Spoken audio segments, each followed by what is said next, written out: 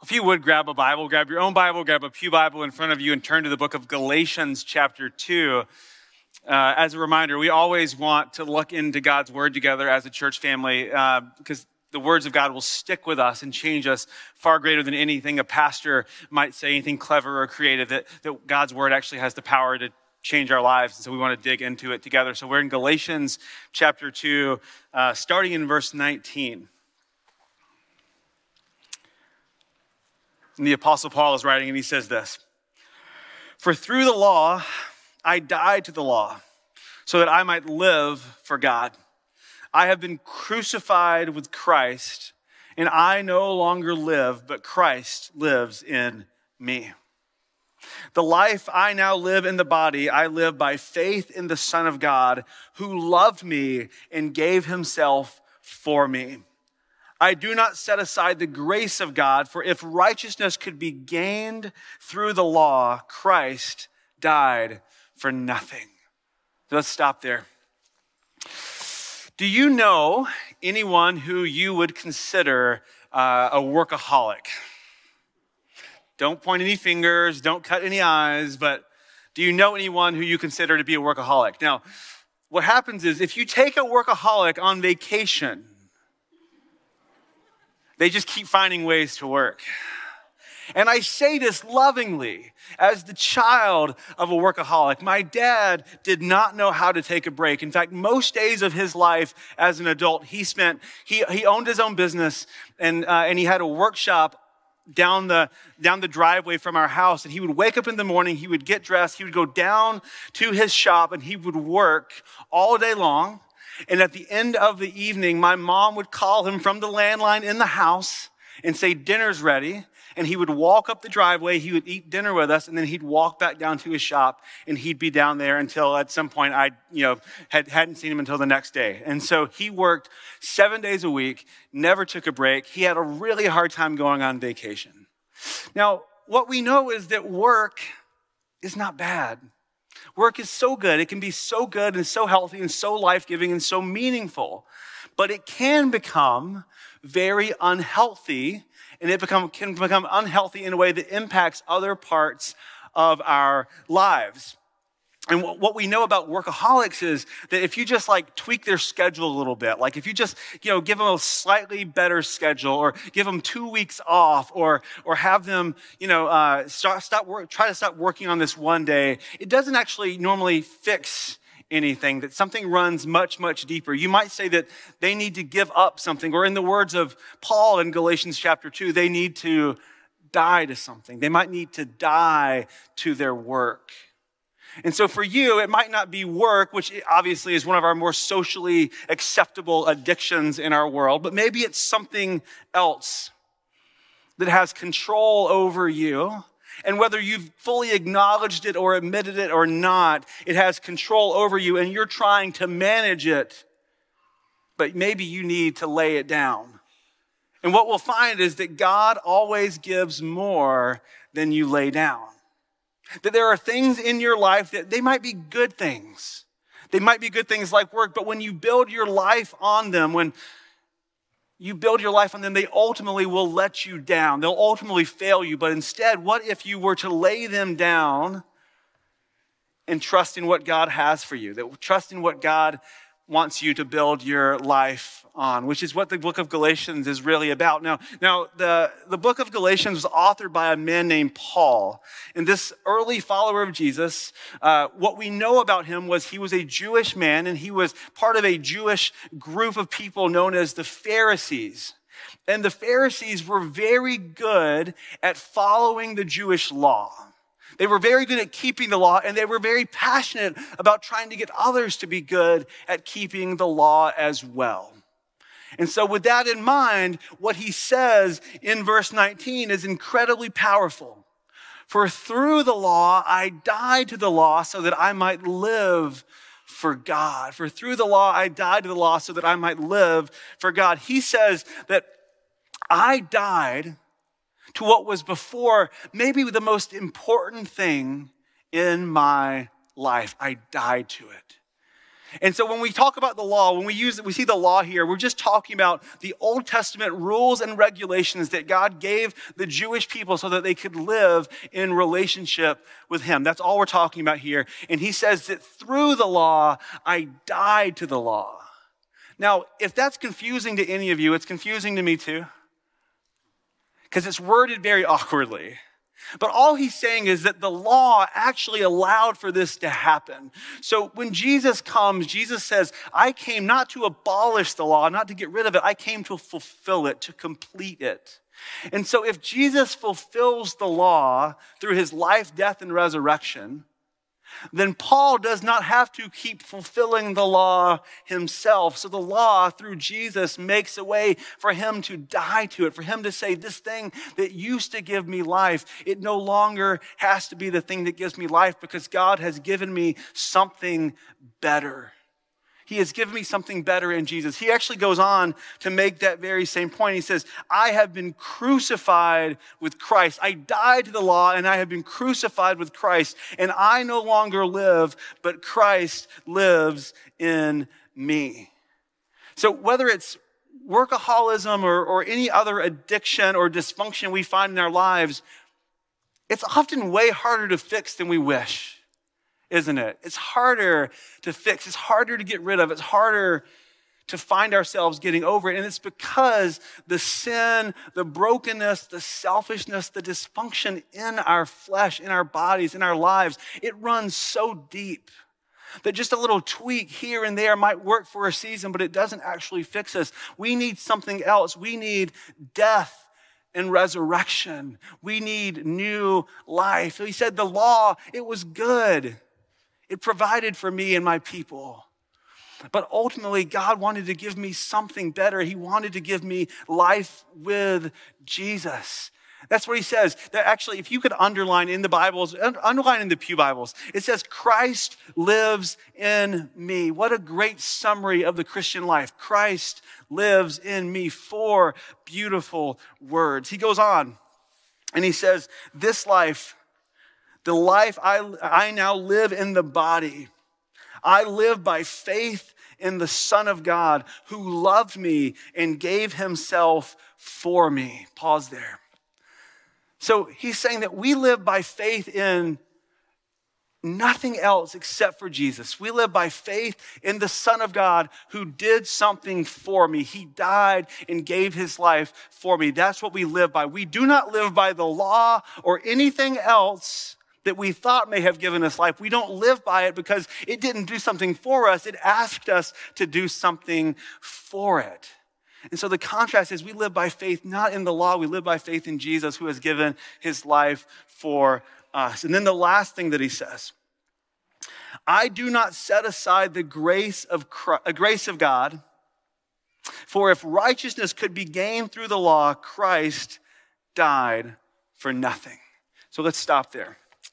So some of the backstory, if you were to go back just a few verses in chapter 2, what you would see is that this passage is a response to an argument, and it's an argument between Paul and Peter. So Paul was an early follower of Jesus. Peter was one of Jesus' closest disciples. So you've got these two heavyweights in the early church arguing over something. And what happens is that Peter, just like Paul, was a Jewish man who had previously followed the Jewish law. And then as the church spread throughout the Roman world and all these Roman colonies, that they had to figure out, what do we do when we have these Jewish people who have become Christians and we have these Gentile people who have become Christians? How do we not create a system of these Christians are better than these Christians or these Christians are different than these Christians?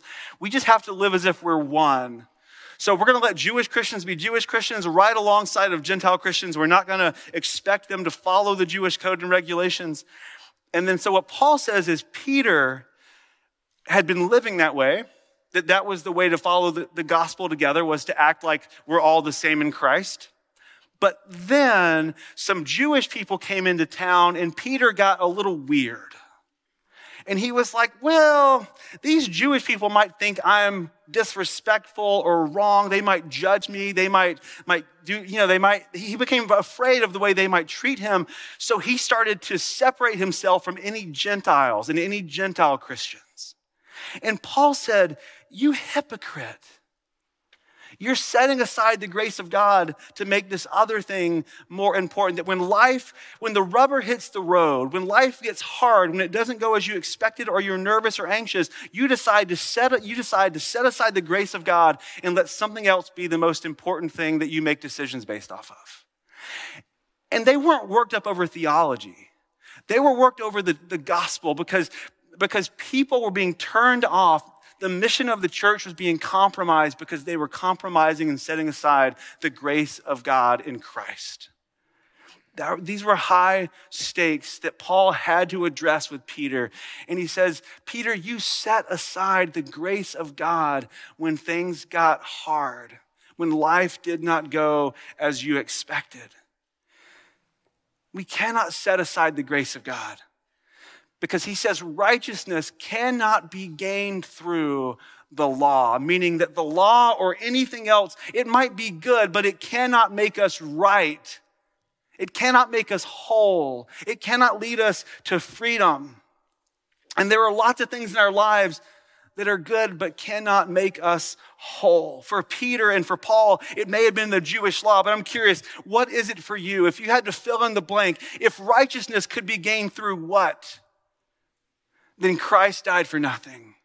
It might not be the law for you. It might not be workaholism. But what is it for you that you're trying to get to a good and right and free life through? That we are regularly tempted to set aside the grace of Christ because the circumstances of life make us question whether the grace of Christ is convenient enough or powerful enough or meaningful enough or helpful to get us to the life we want. Whether the thing we want is to fit in or to get ahead or to get power or to get paid, whatever it is, we struggle to lay things down so that we can fully receive what Jesus has for us. How would you fill in that blank? What is it for you? I brought some visuals for you to help you see what it is in my life. That there are things in my own life that I am tempted to believe at a practical level that these are the things that will actually lead to a right and good life. And I may need to lay them down. So to start, I just brought a book. This is a commentary on Galatians, but it could be any book. I love to learn. I love to know things. I love to read. I love to be considered and seen as smart.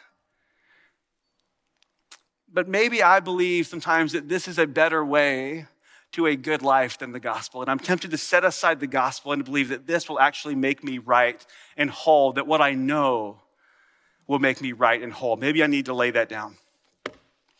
I also brought my running shoes.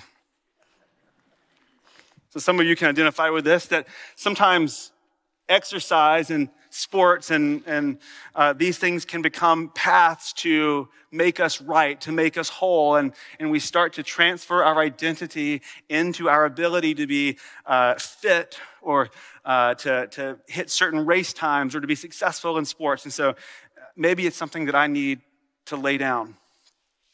I also have in here, this is my stole. At the first service, I got to take it off of my robe while I was wearing it, which was a lot of fun. But this is my stole. So this represents me being a pastor, and I love being a pastor. I love working with you all. I love getting to lead our staff. I love the ways that I get to help preach and help the word of God come to life. It makes my soul happy. But for many of us, work can become something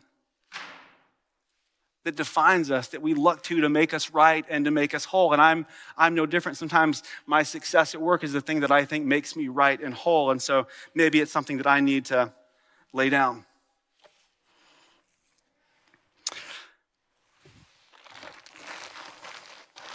I have a couple more things, but I'm going to put this bag aside for now.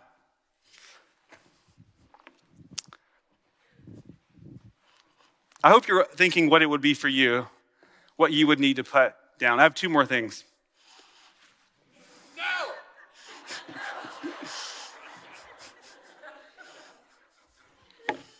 I love shoes and fashion, and But maybe sometimes I'm tempted to define myself by what I wear and what others think of me, and maybe I need to lay down fashion. And last one. I mean, how many of us went into marriage thinking that marriage would save us? It doesn't, by the way. Those of you who are not married, marriage does not save you. And your spouse might be wonderful, mine is, but they are not Jesus. And so maybe we need to lay our marriages down. Now, to think about these things, these aren't bad things, right? The Apostle Paul, he says, I died to the law, but he kept living a Jewish life, actually.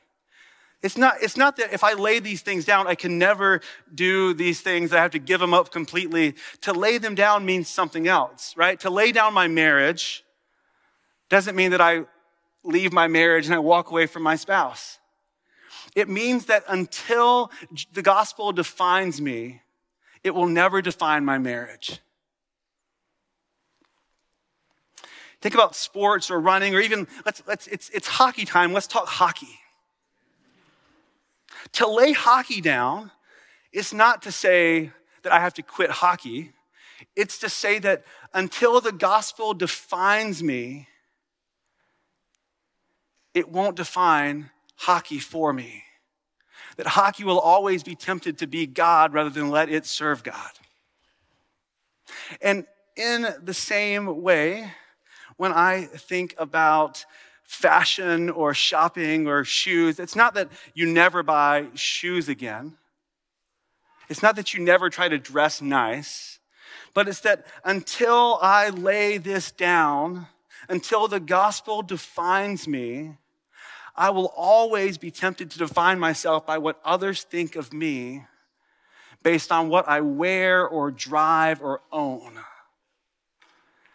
We lay these things before Jesus because we believe when we lay them down that he gives us so much more in return. The Apostle Paul was able to say, I will lay down the thing that matters most to me because I believe God will give me so much more. What is it for you? What do you need to lay down and to trust that God will give you more? Many of us aren't living freely in the gospel. We aren't living free in Christ because there are things that we need to lay down. Where do you need to lay something down and trust that God will always give you more than you lay down? Because the truth is, he already has. He already has. He gave his son. Jesus laid down his life for us that we might know freedom, that this stuff doesn't have to define us. Whatever it is in your life, it doesn't have to define you, that you can be free from it. And that God will continue to bless you. He will continue to lead you and guide you, that you will have every single thing you need for a good and right and free life with him, that he is the one who will make you whole. What do you need to lay down? I want to invite you to, just like the Apostle Paul, to lay everything down and trust that when you do, you'll be receiving everything you need in return. Hear the words of Jesus to his disciples. In Luke chapter 9, Jesus talks to his disciples and he says, whoever wants to be my follower, my disciple, must deny themselves and take up their cross daily and follow me. For whoever wants to save their life will lose it, but whoever loses their life for me will save it. What good is it for someone to gain the whole world and yet lose or forfeit their very self? Or lose their soul? What good would it be to have all of this stuff and to lose my soul? Friends, we need to be invited to lay down our lives daily. That's what Jesus is calling his followers to. But we also need to be reminded of the gospel daily. It's not just about what we lay down. It's more importantly about what God has laid down for us. So when we lay down everything, we get the most important thing in return. We get life with Christ. Amen.